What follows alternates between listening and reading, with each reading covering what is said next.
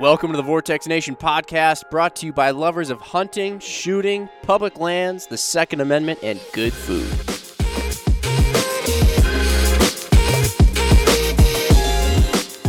This podcast is going to be a little different than the other ones. We're actually going to do real-time scope mounting with you guys. So we want to do a podcast talking all about scope mounting, being that it is a very important process to the overall accuracy, really, of your rifle or your entire setup is the actual mounting of the scope. And so actually we're going to do it now while mounting up a scope during this podcast. So hopefully, guys, if you got your rifle and your scope and your rings all set out with you now, and you want to mount it, follow along right with us here. And hopefully, like you said, it's going to be kind of real time with you guys. You should be able to just follow along. You won't have to do a bunch of rewinding as we go through. So anyway, we got Jimmy here, Mark, Eric, and Ryan Muckenhern.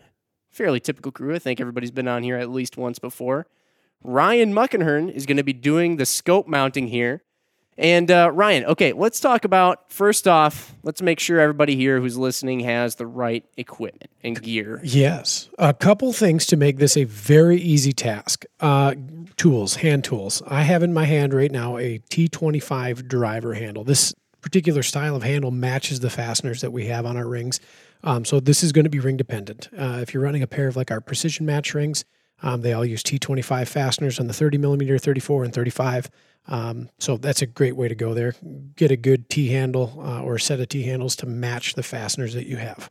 A torque wrench, super critical part of this build out. The torque wrench is a lifesaver, a tool that if you do invest in one, you will find you use it often and regular. And not just for mounting scopes, but checking action screws. If you're a cyclist, you can use it there too.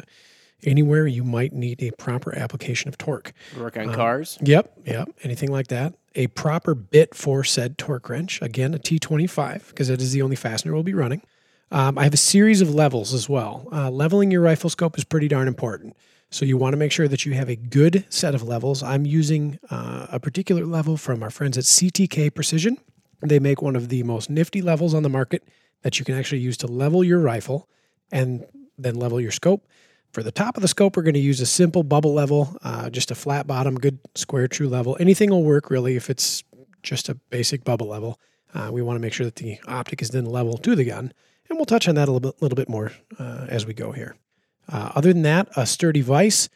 We've got a tipped-in best gun vise in front of us here. This is one we use a lot at the shop. We've got them in various areas all around Vortex here for doing just this. It's a very secure and relatively inexpensive gun vise that allows you to hold your firearm secure and do a little tweaking here and there if you need to turn it left, right. It's got all sorts of adjustments on it. Very handy tool. Sweet. And then for a scope, we should be safe saying this by now. We have the Diamondback Tactical First Focal Plane.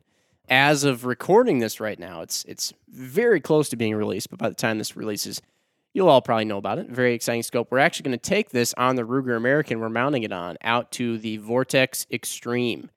Eric here, you getting pretty pumped? Eric's going to shoot this thing. Yep. What's the furthest you've ever shot right now, Eric? My furthest, so at the range I've shot out to 200, and I shot a deer once at 170, give or take. That has been it. Never shot anything with exposed turrets, never dialed turrets, anything.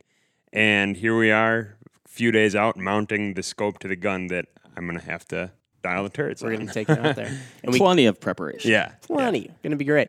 We got a great guy mounted up for you because Ryan Muckenhern here has mounted a bazillion scopes in his lifetime. And accurate number. But Ryan, you've mounted scopes in some precarious, odd ways, and we're going to kind of stall here for a little bit because for those of you out there, maybe you're quick scrambling to acquire some of the gear Ryan Muckenhern here has just mentioned. So take your time there. We'll talk for a little bit while you get that set up. But Ryan, you've mounted scopes in some obscure locations in some obscure ways, sometimes at the range, and yet you've still managed to get them nice and level, well torqued, Fully to speak, fully torqued. Okay, I was trying to avoid it, but then you just, okay, all right.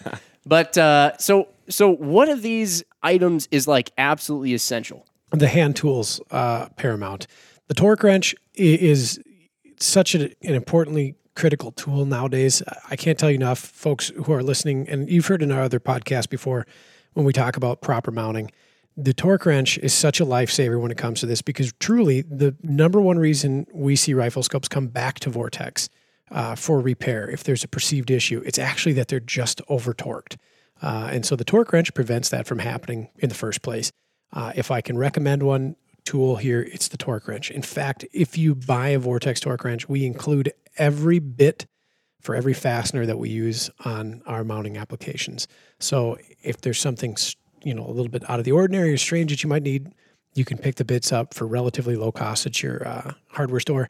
And that is the singular tool that you would need to really accomplish a good mounting, even in the field. And I've mounted scopes in the field on hunts. I've had to remove scopes, put new scopes on, and a torque wrench will be that lifeline, that savior tool there. It's really an item that's going to potentially save a person a lot of time, lot of frustration, and a lot of wasted ammo and fuel going, wasted ammo at the range and fuel going to and from the range, which, all could have been really a non-issue. Right, because essentially what we're trying to avoid having happen is you have an external tube, which would be like, in this case, it's a 30 millimeter tube, the one that people are usually familiar with. It's a thing that your rings grab onto. Yep. But there's an internal tube in there called your erector unit, and that's what's actually has the reticle connected to it, and that's what your turrets push on and move around when you're adjusting your point of impact or your point of aim. And essentially, if you over-torque that outer scope tube, it can impinge some of the internals, which are very precise and very critical to holding zero and dialing properly at various different distances or zeroing in. A lot of times we'll hear people say, hey, I'm running out of adjustment, right? Ryan, would you say that's a pretty popular Absolutely. one? Hey, I don't have enough adjustment in my scope to get this rifle zeroed. I seem to be dialing and dialing and dialing and nothing is happening on the paper. Or I'll dial and dial and dial and dial, and then all of a sudden, boom, it moves like 20 MOA out of nowhere. It was going nowhere, and then boom. And usually that's something was impinged in there, and it finally broke free because it had enough force applied to it. So this is really, really important stuff. Ryan, you had a story because you used to mount back in the day, and we'll say this too. Rifle scope mounting is something that you can do, I think we'd all agree, at home. Now, sure, we work at Vortex, and so I guess we know maybe a little bit more than the average guy or gal about rifle scopes, sure. But this is a pretty relatively easy thing to do. You don't have to take it somewhere, let's say to a gunsmith. In fact, sometimes we know many gunsmiths who mount scopes very well, but we also know some that are gunsmiths and not scopesmiths. They know more about guns than we do, but we might know more about scopes than they do. Fair enough. But this is something that you can do yourself, and when you do it yourself, you can actually ensure it's done properly. Absolutely. Yeah. No, you hit the nail on the head. That's one thing. We get a lot of folks that call in. They say, I'm very, nervous or uneasy doing this myself. I don't want to ruin anything. I don't want to goof my gun up. It's an expensive piece of equipment that you're mounting to another expensive piece of equipment, and it can seem daunting at first, but really it's not. I mean, once you get accustomed to this, once you follow the steps and procedures and do it a couple of times, you'll find it is not a daunting process. It's not overly technical. As we went over this gear roster here, it's a few tools and nothing specialty besides the torque wrench. And even that is not a huge cost incurred or anything like that. It's something that absolutely I do encourage everybody to do themselves rather than paying somebody to do it, because I think you can save yourself some money, which just equates to more ammo and time on the range. Well, yeah, and you talk about doing it yourself. I mean, where your rifle scope sits on that rifle it's a pretty personal thing, right? Very. It's going to depend on the person who is ultimately going to be looking through that rifle scope. So if you're maybe taking your rifle scope in to be mounted and you're not there throughout that process to make sure that eye relief is set properly, you're doing yourself a disservice. So, I mean, that's one thing to take into consideration, during that process is, it will literally be matched up to you, your eye, your cheek weld. Your personal facial structure is going to be a little bit different than somebody else's. And again, by doing it yourself, you're going to be able to accommodate that. Totally. And that's something really we'll probably get into here. So what do you say? I mean, I'd say by this point, everybody's probably got their gear ready to go, sitting at your workbench or wherever it might be. Heck, maybe you're just sitting on top of a cooler out in your garage, right? Let's dive in, Ryan. So what's Cool. We got the scope, we got the rings. What's the first step? The gun right now is mounted on our Tipton vise. We've seen people just use sandbags and a bipod. before too. All you got to do is just have some sort of secure, steady, stable platform where your rifle isn't going to move around too much. Absolutely. First thing I want to point out is we do have a base on this rifle. So make sure that your rifle has an appropriate base to accept your rings. And there's a variety of rings and bases out there. If you've got some questions on it, you're not quite sure what you got, give us a holler. We can figure it out. But we've got a Picatinny rail on this rifle, or a Picatinny type rail, I should say. The slots are cut for Picatinny. And what we'll do is we'll just set the rings on top of it first. So I'm not overly concerned about the rifle being level at this point or anything else like that. But I am going to set it up on there, and we're just going to get that process rolling. With most rifles, this Ruger American is a bit of a deviation from this, but many rifles will just say like a Savage Model 10 or a Remington 700, Winchester Model 70. They have 2 islands or bridges on the receiver, front and rear. And when you're running a rail, a lot of times I'm going to recommend that you try to anchor the rings above those islands or those bridges. And those are generally the spot to be in for most shooters. And that is kind of a generalization or possibly a guess, but it just seems to work out for modern rifle scopes and most shooters how we are built. So those are like you said, if the rail was a bridge, those would be where the bridge has its anchor points into the ground, right? Correct. That's where usually the mount screws go into the receiver. Correct. And one thing for the folks who are listening, you can't really see this, but I've got this habit of always putting the fasteners that anchor the scope rings to the base on the off side of the rifle. So I'm a right-handed shooter, right-handed bolt. I'm facing the cross bolts that clamp the ring to the rail to the left side. And I have no idea if that's a better or worse thing to do. It is just a force of habit that I have had for as long as I can remember mounting rifle scopes. If anything, I'm just going to recommend that you have the screws facing the same side, both front and rear rings, making sure that we've got as even and kind of congruent and parallel processes as possible.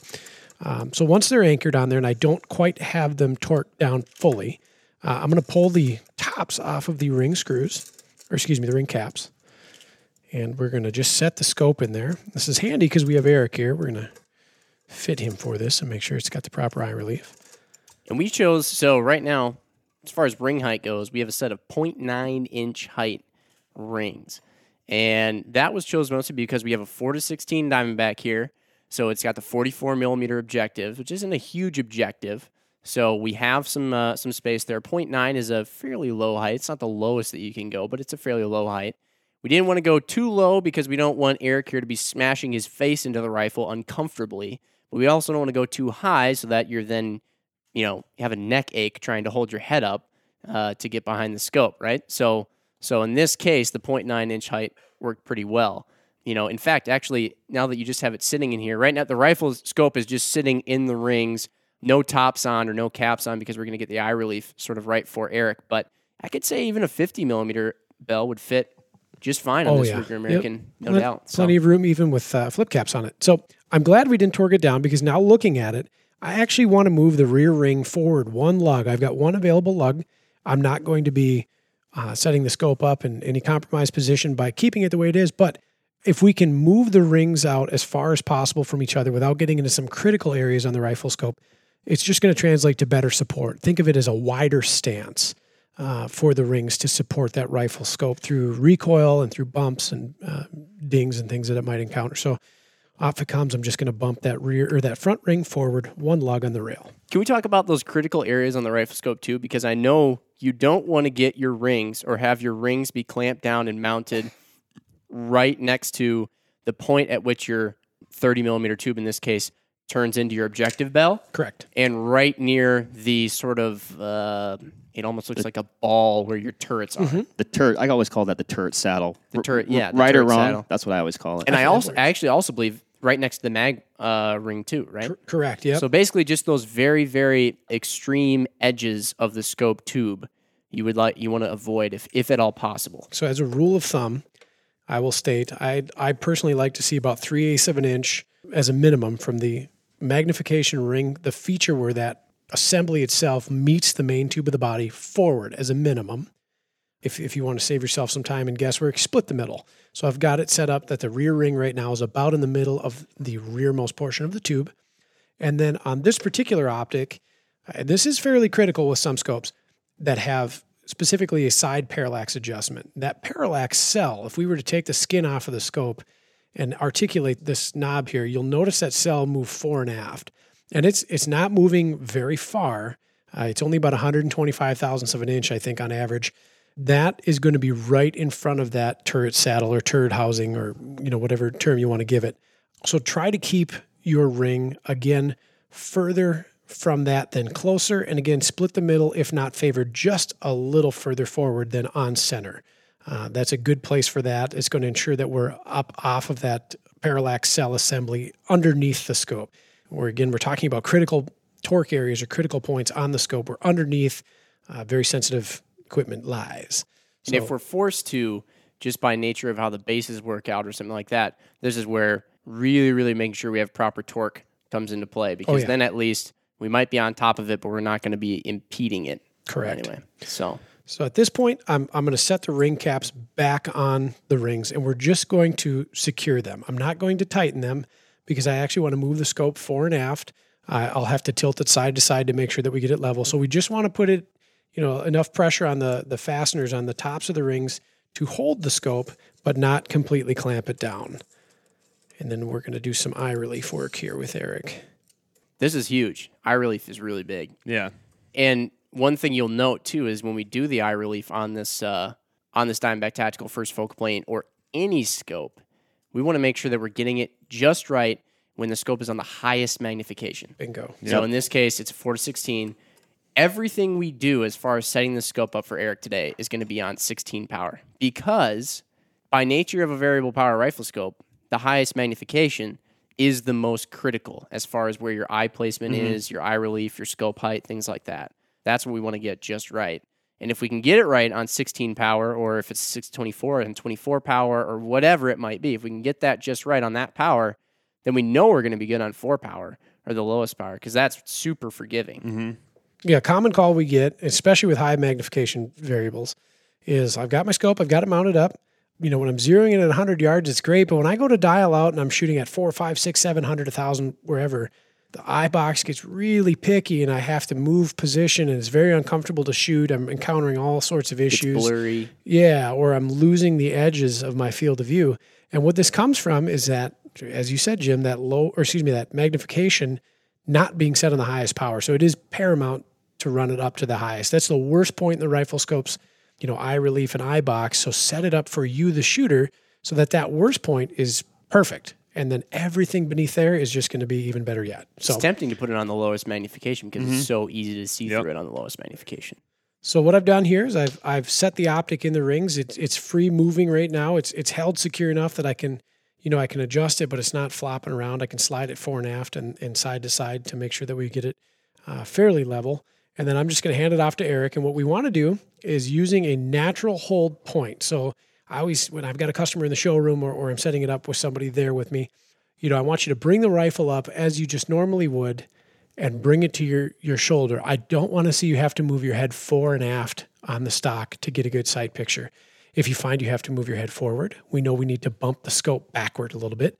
And if we have to move our head backwards, we need to bump the scope forward. So again, scope set at 16 power, highest point. I'm going to pass it off to Eric here and shoulder this as you would normally.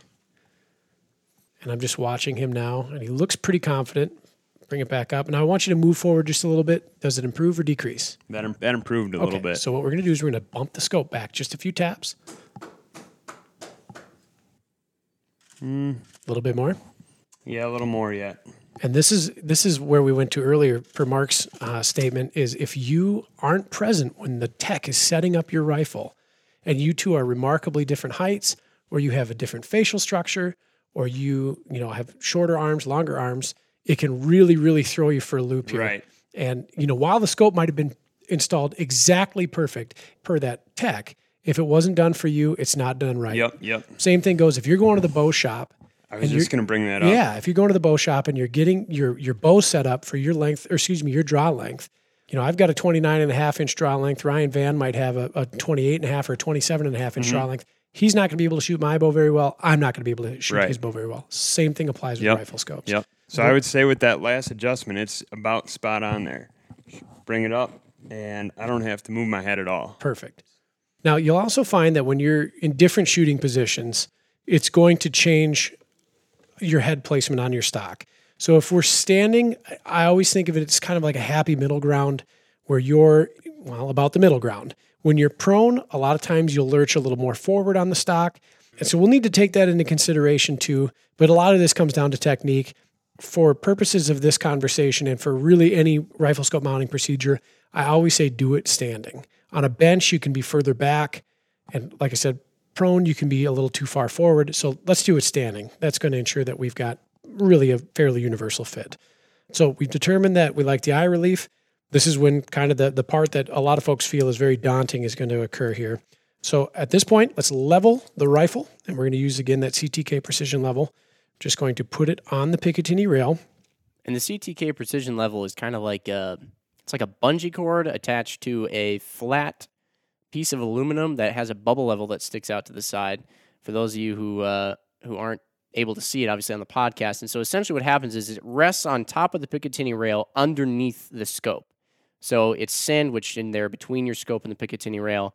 And it uses the flat portion of the top of the Picatinny rail as its flat portion to level off of. The bungee cord then comes around the bottom of the gun and then kind of bungees back to itself on the other side. And so it holds itself onto that flat of the Picatinny rail. And then the level itself, the bubble level, sticks out to the side so that from either the top or the side or behind the rifle, you can see the bubble level to see if the rifle is level, right? Because we want to level two things here, right, Ryan? Yes, correct. We want to level both the rifle and then the scope and have them both be level at the exact same time. Right. No, I did kind of overlook a step here. At this point in time, because we've determined that Eric likes the placement of the optic, we like the placement of the rings relative to the rifle's receiver, we can go ahead and torque the bottoms on there too. So I'm going to quickly do that. I'm going to set the torque wrench, the Vortex adjustable torque wrench, to 45 inch-pounds. And I'm just going to start incrementally applying torque to the fasteners on the base of the optic here from the rings. So I'm not camming them over right away. I just want to make sure that we've got good, even torque on them. And then as I go through and they start to snug up, you'll hear the torque wrench pop. And that will indicate that we are there. A couple more on the cycle here. So, and again, just to reiterate, this connection of the ring base to the base of the rifle, Ryan said 45 inch-pounds. That's going to be vastly different than the inch-pounds that we use for the tops of the ring halves to make that connection. Good point. Right. Right, because in this case, we're connecting rings, which are a fairly relatively bulky metal piece, to a steel or aluminum base, which is essentially, think about your scope's tube. It's nowhere near as thick as the base of a ring or the base of a rifle. And neither of those things, the ring nor the actual base itself, the rail, have complicated precision internals that need to move and hold zero under recoil. Yes. They just need to be strong metal things. And a little side note here. Some rifles and their features or different base styles do not provide you with a flat to mount a level on or to index or reference a level on. Certain round top rifles or direct mounts, if you're using for instance, I shoot a Kimber 84 Montana for some of my hunting, and a really popular ring style from our friends over at Tally Manufacturing. They don't have a flat on the ring because the ring and the base are one piece, and even their two-piece setups don't have a flat that allow you to find that reference point on there to level. So leveling your rifle can sometimes be a little bit trickier. You'll see there are some levels out there that go off your barrel. I'll tell you, leveling on a radius is a tricky thing to do. There's a couple of steps and a couple of tricks that you can do. You can remove the bolt from the action, and you can use the ejection port as a level, or you can use the back tang of the rifle to try to find some flat there. But if not, you're going to have to do some precision eyeballing, and we can kind of talk about how important is level here in a bit once we get this part hacked out. But it may not be as important as you think. But for what Eric's going to be doing with this rifle, because we are dialing out at extreme distances, hopefully Eric takes the mile target out at the extreme. Hoping so. Oh, yeah, there's a mile target, by the way. Surprise. Here, I was freaking out about 500. It's only 200 or 1,260 more yards to a mile, so you're good from 500, yeah. So once... Some quick math. Yeah, right? drop a box of toothpicks. I can count them all real quick.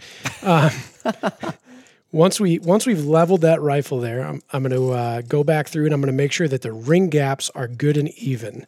Again, we're not applying full torque to them yet, but I just want to make sure that the spacing and the gapping on either side of them is nice and even as a starting point. Gap between the bottom portion of the ring and the top portion of the ring. Bingo. Is this something that you do? We have a horizontally split ring right now, right? So that means that the split between the two halves of the ring is horizontal. Correct. Vertically split rings, do you want to go for a nice, clean, even gap on the two gaps? Those are a little trickier because vertically split rings, it's been our experience, have a very particular method of torquing that's very critical just as torque application, not so much as how those gaps look. In the case of our Pro Series rings, the tops of the rings must be secured completely first. And you'll actually find that in tightening the tops, you can bottom the fastener out. It won't actually be biting the scope. It's not applying any torque to the scope at that point in time. It's just completing, the radius or the circle in which the scope is held. It's like the cradle at that point. If you were to do them out of order, if you were to do the bottoms first, or if you were to do, an alternating torque pattern, you can actually possibly damage the scope, or it won't hold it very securely. And so that is something to contend with. If you've got a pair of rings, again, that you're unsure of, or if they're vertically split and you're wondering what our take is, give us a shout. As a general rule of thumb, vertically split rings, either the bottoms will be tightened completely first, or in the case of our Pro Series, the tops. From there, then we'll go through and then properly torque the top or the bottom respectively to make sure that it's within spec. Quick note on this Diamondback Tactical that we're mounting up here. We're going to level the optic by using it's not exposed right now. We've got the turret cap on it, but I'll call it like the sub turret or the inner turret assembly. We want a surface as close to parallel with the horizontal reticle stadia as possible. And that is, without going on the inside of the scope, that is going to be underneath the turret cap itself on most rifle scopes, if they're removable. If you find you've got a scope that doesn't have a removable inner turret, like take our Viper HS 2.5 to 10, for example, it's got an outer turret cap that protects that turret assembly, but you really can't get any lower than the turret assembly without disassembling that component, which is more or less unnecessary. So if you've got cap turrets, pull the cap off. If you've got exposed turrets that have removable exteriors to expose an inner, do so. You're going to have the best chance of coming up with level there. So just using a little flat screwdriver here on my multi-tool to pull this cap off. While Ryan does that, I'm going to bring up a couple things with these horizontally split rings that we're working with right now.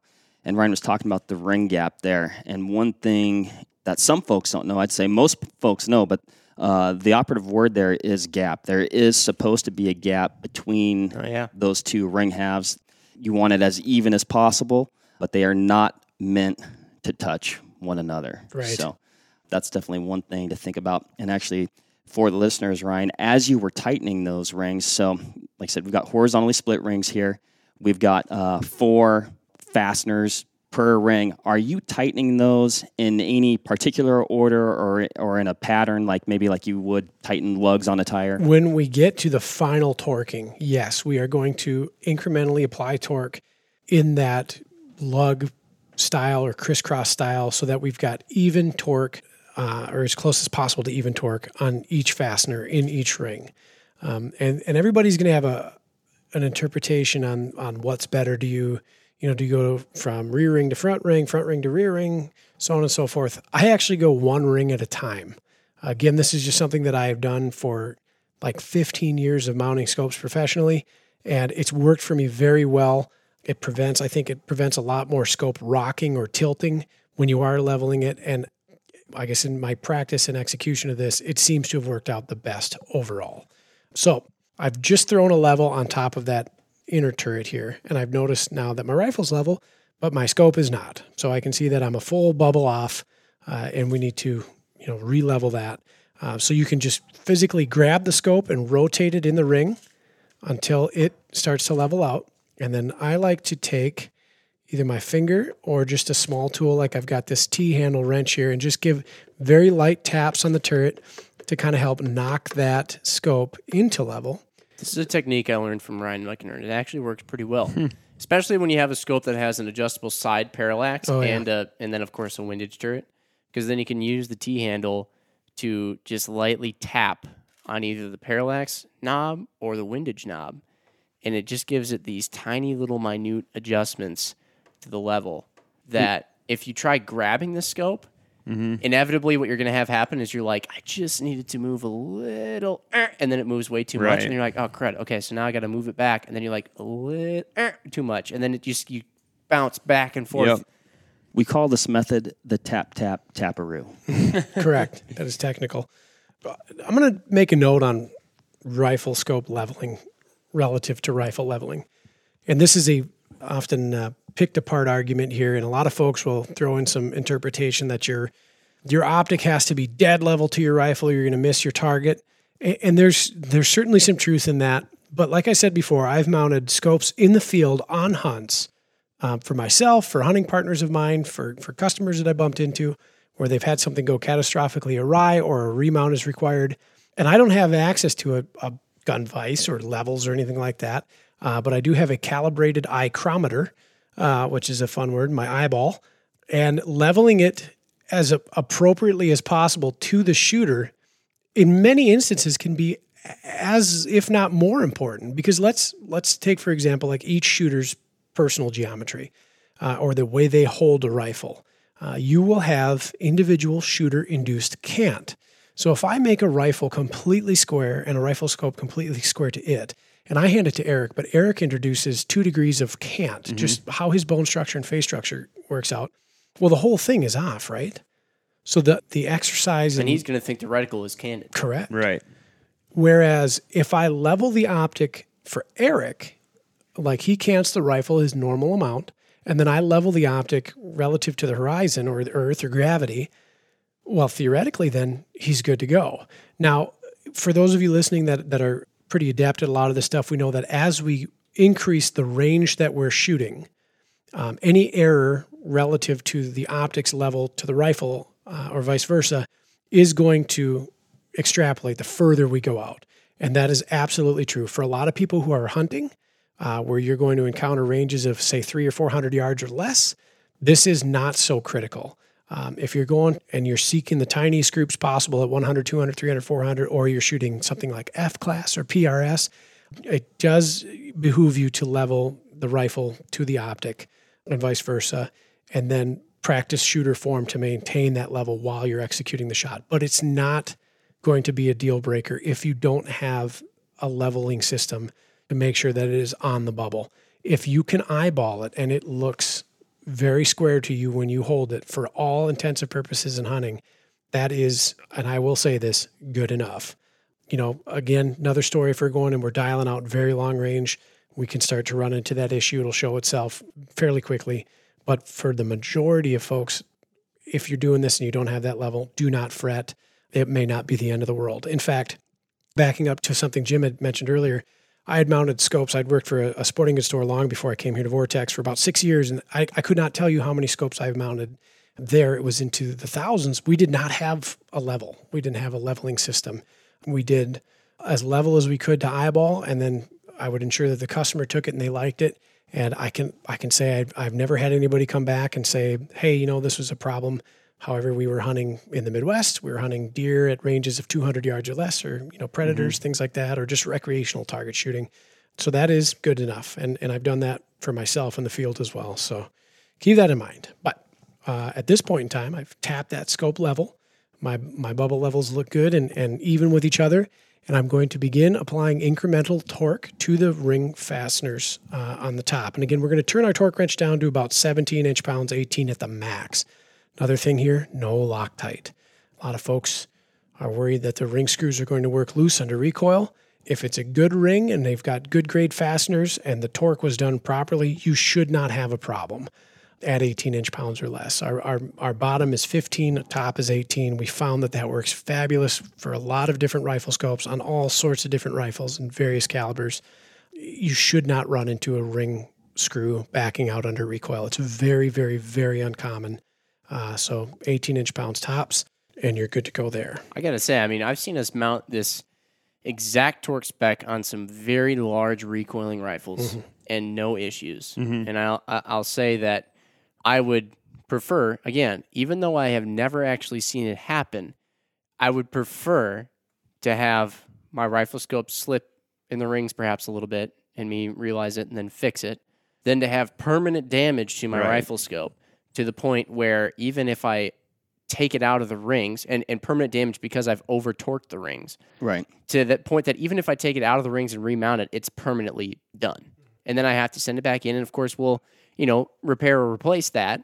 We've done it many times, even though it is, technically user error. We understand how that goes, but I would rather potentially just have a slip. And again, I have not seen this happen yet, than to have permanent catastrophic failure. Exactly. And I was going to say, so Ryan, you talked about the Loctite there. So if a person were to use Loctite, what kind of problems can that induce then? So when we use Loctite, and I should say thread locker in general, any liquid thread locking compound, we're actually lubricating that fastener. And if you recall the shop class manuals from yesteryear, when you open up a manual and you talk about torquing, any application, whether it's the heads on a motor or your lug nuts or any kind of torque application which measured torque is required, there is a difference between what's called dry torque and wet torque. Wet torque, lubricated fasteners and threads and threaded receptacles will misappropriate torque by, it's a measurable percentage, but it's fairly wild. We can't say it's going to be 18.6% every time because each individual fastener and each threaded receptacle and the tolerances at which they are held to will have input on this. But as a general rule of thumb, a lubricated thread will torque higher than your torque wrench reads. So if I'm at 18 inch-pounds right now, and I were to lubricate these threads with a thread locking compound and then torque them, realistically, I'm over 20. How far over 20? Again, depends on the ring. I've heard from fastener engineers that it can appropriate between 30 and 60%. So you can see how you can become grossly over torqued with just a little dab of thread locking compound. So watch that. Again, there's no real reason for it. I will not recommend it. Now, what about lapping the rings? Good question. Oh, yeah? So lapping, a process in which we use a precision ground bar, a compound on it, like a fluid compound with, it's actually kind of closer to like a grease with lapidary compound, like an abrasive in it. Look at it the same as like sanding wood. We're removing very small amounts of materials from the inner surfaces of the rings to make sure that they are concentric. If you could imagine when a ring is machined, if the tool that's cutting that ring skips a little bit, or in finishing, if it's rough or if there's a high spot, depending on how your rings are made, that's going to translate as a poor fit. So imagine putting on a pair of shoes that isn't quite the right size in one spot, like at the arch or at the heel. Lapping is going to ensure that they have a good and smooth and even fit. And you can usually tell if your rings are going to require lapping when you set the optic in, before you put the tops on the rings. If you can't move your optic fore and aft or side to side with very little resistance, you've got a pinch or a bind somewhere. If you're running a one-piece base when you're doing this and you're still feeling it, general rule of thumb, your rings could use a little bit of a lap. So certainly a way to maximize the surface contact between the ring itself and then the outer tube of your rifle scope. The more contact that we have, the less torque that we need, the more supported your rifle scope's going to be. You have a much higher success, a higher rate of success with a mount not slipping under recoil and your scope working properly internally. Yeah. Would you rather, like a running back with a football, does he have a higher chance of fumbling the football if he's just gripping it with his fingertips, or if he's, got the whole thing tucked in where Correct. he's got it against his chest and his two arms around it? It's kind of the same thing. Right. Exactly. All right. So you've got these leveled up. Yep. And now you're just going to start the torque procedure. Correct. And like I said, I like to do one ring at a time. And really what I'm doing now is I'm doing about a quarter turn, no more per fastener. And I want you to watch your bubble level when you're doing this, because you're going to find that as that ring is tightening up, it's going to settle that bubble just slightly off. And right now I've noticed that I've got a little bit of a bias into it. So I'm going to back those off. That was one thing I was going to say too, is you'll notice you'll have them perfect, and the second you start torquing down the rings, it'll start to move on you slightly. And I've had a couple of rings in the past where for whatever reason, it's just going to happen. And so I almost have to preload it Yeah. slightly off level and try and predict the perfect amount of not levelness to where when I start torquing the ring down, it actually goes into being level. It's a doozy, but it does happen. So I am, again, just applying incremental torque, not much. And I see I've overbiased my level. I misjudged. And usually if you torque down the right side, the bubble moves to the left. And if you torque down the left side, the bubble moves to the right. Something I found. It's the best part about mounting up the rifle scope. It's the part you got to be the most patient with. Yeah, definitely can take just a little bit of trial and error just to get it just right, like you said, as you go through that torquing process. Mm-hmm. So in this process, to me, seems like this is the foundation which all your accuracy is going to be based on, moving forward. Like you can get a new barrel on a gun and stuff like that might, be splitting hairs then, down the road. But from the get-go, this is what you really want to get right to ensure all your accuracy. Yeah, and we've mentioned before, you talk about getting high-quality rings, bases, a high-quality mount if you're using an AR, with a one-piece base or mount or something like that. And really, the nicest rifle scope in the world and the nicest gun in the world, if they are connected together improperly or with low-quality fasteners and rings and things like that, that's the best performance you're going to be able to expect out of them. It's, man, we talk about cars a lot here, and it's probably because of me. But if you have a really, really fast car on horrible tires, it can only be as good as those tires. Yeah. Yep. Because those are the one things that actually touch the road from that really nice car. And so the one thing that actually connects your really nice scope and really nice gun, if they're not good, well, who cares how nice they are? Right. That's why I have, my Crossfire 2s. They're connected up to my rifles that have Crossfire 2s with precision matched rings. Yeah. And they're great. Yep. Mark once said something to me that stuck. When we pair a rifle scope to a rifle, we have just created a system. And every part in that system has to be good or on the same level. Otherwise, you're just going to have total system failure. So to, Eric's point earlier, yes, this is an extremely critical point in this process. And accuracy and reliability, tracking reliability is going to hinge on this completely. We were talking about lapping rings earlier, using those tools and the lapping compound. If a person is going to, find that they need to go through that procedure, is there potential to overlap your rings? Yes, absolutely. And in the case of say, our precision matched rings, that's a ring that's held in such a high tolerance that if you do lap them, you can bring them out of tolerance, which is certainly not a good thing. We don't want to do that, obviously. So we want to be as close to tolerance as possible. In that case, we don't recommend lapping those rings at all. So be mindful of this. If you've got questions on whether or not your rings need to be lapped, consult us. But you can generally tell right off the bat, like I said, when you go to set that up, if you find that they're tight, you can lap them out. Don't go crazy on it, though. We're not looking for a mirror finish. You'll get a feel for lapping. I actually do it by, believe it or not, sound. When I'm lapping a ring, you can actually hear the pitch in which the ring kind of reverberates. It will change when they lap well. We're not really removing a ton of material anymore. The sound it makes, if this makes sense, is smoother. So anything beyond that, we're really kind of grinding extra elbow grease that isn't super important. So you'll notice you'll get to a point where it kind of goes stagnant. You're just, moving material back and forth. You went from Rain Man with the numbers earlier to now the Ring Whisperer. Stevie Wonder with sound and music. So it is, and again, this comes from experience. But the rings, they do ring or sing when you're lapping them, and when you're cutting material away. And this is the same thing if you've ever run sandpaper over wood grain. When you're running a low grit paper, say like a 60 grit or an 80 grit over rough wood, it sounds like you're cutting away a lot of material. As you increase your grit count, if you get up to like a 2,000 or 4,000, 6,000 grit wood, and you're running it over paper, and you're running it over wood that's getting polished and honed out, it will sound drastically different. It doesn't sound as rough. It sounds much smoother. And you'll get the hang of it. If you do a lot of rings, if you lap a lot of rings, it'll definitely show itself, or you'll hear it. Hopefully you don't have to lap too many, because hopefully you're just getting really nice rings and you got good bases that you don't have to do that kind of thing. But just like that, okay, so we've done a lot of talking here. Ryan's cammed over the last of the fasteners on that second ring there.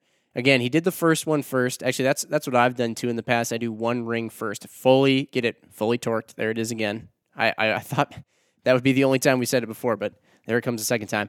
But you get that fully torqued down, and I found then that at least with your second ring, you usually don't have as much of that movement also once you get that first one down. But then you just torque the second one down. It's a little easier. You'd recheck it with the bubble levels once more on the rifle and the scope, and that's it. I mean, realistically speaking, we did a lot of talking about just like the, activity of ring mounting, so to speak. We did a lot of talking on that here. But really, for those listening, there wasn't a whole lot of steps involved. It's not that daunting of a task. It's really just leveling things and getting a proper tool in the torque wrench, which is really the most essential one of all, the torque wrench, and then just torquing it down. 5 to 10 minutes. If you've got the tools laid out and everything is where it's supposed to be and there's nothing like supremely awry with your setup, 5 to 10 minutes. And this very rifle will be going out to do Vortex Extreme again, taking a shot at a mile. But then, other than that, obviously that's kind of the extreme one. But we're going to be doing, tons of shots from like 5 to 1,200 yards, and boom. That's it. Really, it's just using a nice set of rings. We can't name the exact rings that we're using in this case yet, but and holding everything together well, properly. There you have it. Yep.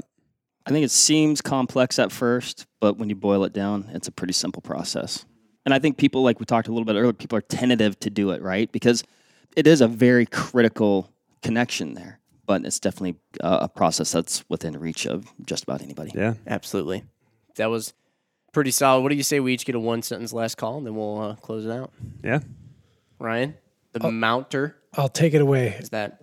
Yeah, I'll take that. Is that inappropriate? To be interpreted. How about that? When you're setting your rifle scope up, just make sure if you're gonna have a professional do it, make sure that you're present for it. This rifle is going to be individual to you and your structure and your build. If you're not there to have them do it, you might as well do it at home. So make sure you're present for it. Make sure that the setup fits you. Again, highest magnification when you're setting eye relief, and then the rest is all in just application and execution of the proper tools there. So very individual setup. Results will vary per individual. So keep that in mind. That was so good. I'm not even going to call him out in the fact that would have been a really long run-on sentence. Wow. It is Monday. Eric? I guess mine would be going off what you just said, Ryan. The individuality of it varies so much from person to person. Like you guys were saying, you both like to start at that rear ring and then go to the front, where other guys might have a different pattern there. Whether or not you're an expert on it yet or not, keep finding those resources that are going to help you get good at it, because then it's just like processing meat, wild game. You get to do it to your specs that you have, your style. You're going to develop your own style, and you'll be able to kind of make it your own. So mine would be, which I think it's oftentimes human nature to wait to the last minute to do things. But if you haven't gone through this process before, like I said, it's very within reach, pretty simple. Get the proper tools and go through the correct process, and then go to the range and try it out. Make sure everything is mechanically sound and working as it should. And you should be good to go. Sweet. And then my last call, the one sentence thing is hard, so I'm just going to go with it. It'll be short, though. My last call is, so out of the hundreds of thousands of scopes that we have out there in the world, we get a lot of calls that come in daily for troubleshooting. And, we've mentioned a couple of the potential issues that can happen when the mounting procedure goes incorrectly. And Ryan said earlier that 90%, would you say? Or more. Or more of the phone calls we get in could have been solved very simply by mounting the scope properly, either themselves or being present while the person who mounted their scope was mounting it. And it's a simple process, folks. Everyone can do it, but we've seen how the small details, not having the right tool, not getting your eye relief right, or over torquing the rings, can cause catastrophic events that are extremely frustrating and will make you hate going to the range and just leave you in a complete tizzy. So it's a simple process. There are a couple of things you just really want to make sure you get down pat exactly right. And from there, you're in good shape. Golden. That's my last call. There you have it, folks. All right. Well, thanks everybody for listening. We appreciate it. Hopefully you like this one. Let us know what you think. If there's any other kind of like real-time demonstrations via a podcast that you'd like to hear in the future, let us know that as well. We'll try and put together a PDF for this one, certainly. So anyway, thanks again, everybody. We got to go shoot a match. Eric's got to shoot this gun. Yep. Have a good one. Happy hunting and shooting. All right, that'll wrap it up for this episode of the Vortex Nation podcast. Thanks, everybody, for listening. Hit that subscribe button so you can always stay up to date on the latest happenings over here at the Vortex Nation podcast. Leave us a review or comment down below. We want to hear what you have to say about the show, maybe what you like, maybe what you didn't like, so that way we can make these podcasts as good as they can be. Hey, if you were interested in some of the information you heard here too, but you don't want to go all the way back and listen to the whole thing again just to get out one little nugget of information, check out the link in the description because we'll have this in PDF form with pretty much everything that we've talked about. You can also follow us on Instagram at Vortex Nation Podcast. We'll be posting about each episode released, so that way you can go back, find these things, maybe grab a little nugget of information that you could take with you to the range, out in the field, or maybe to the kitchen if we're talking about some good food. So, again, everybody, thanks, and happy hunting and shooting. We appreciate it. Have a good one.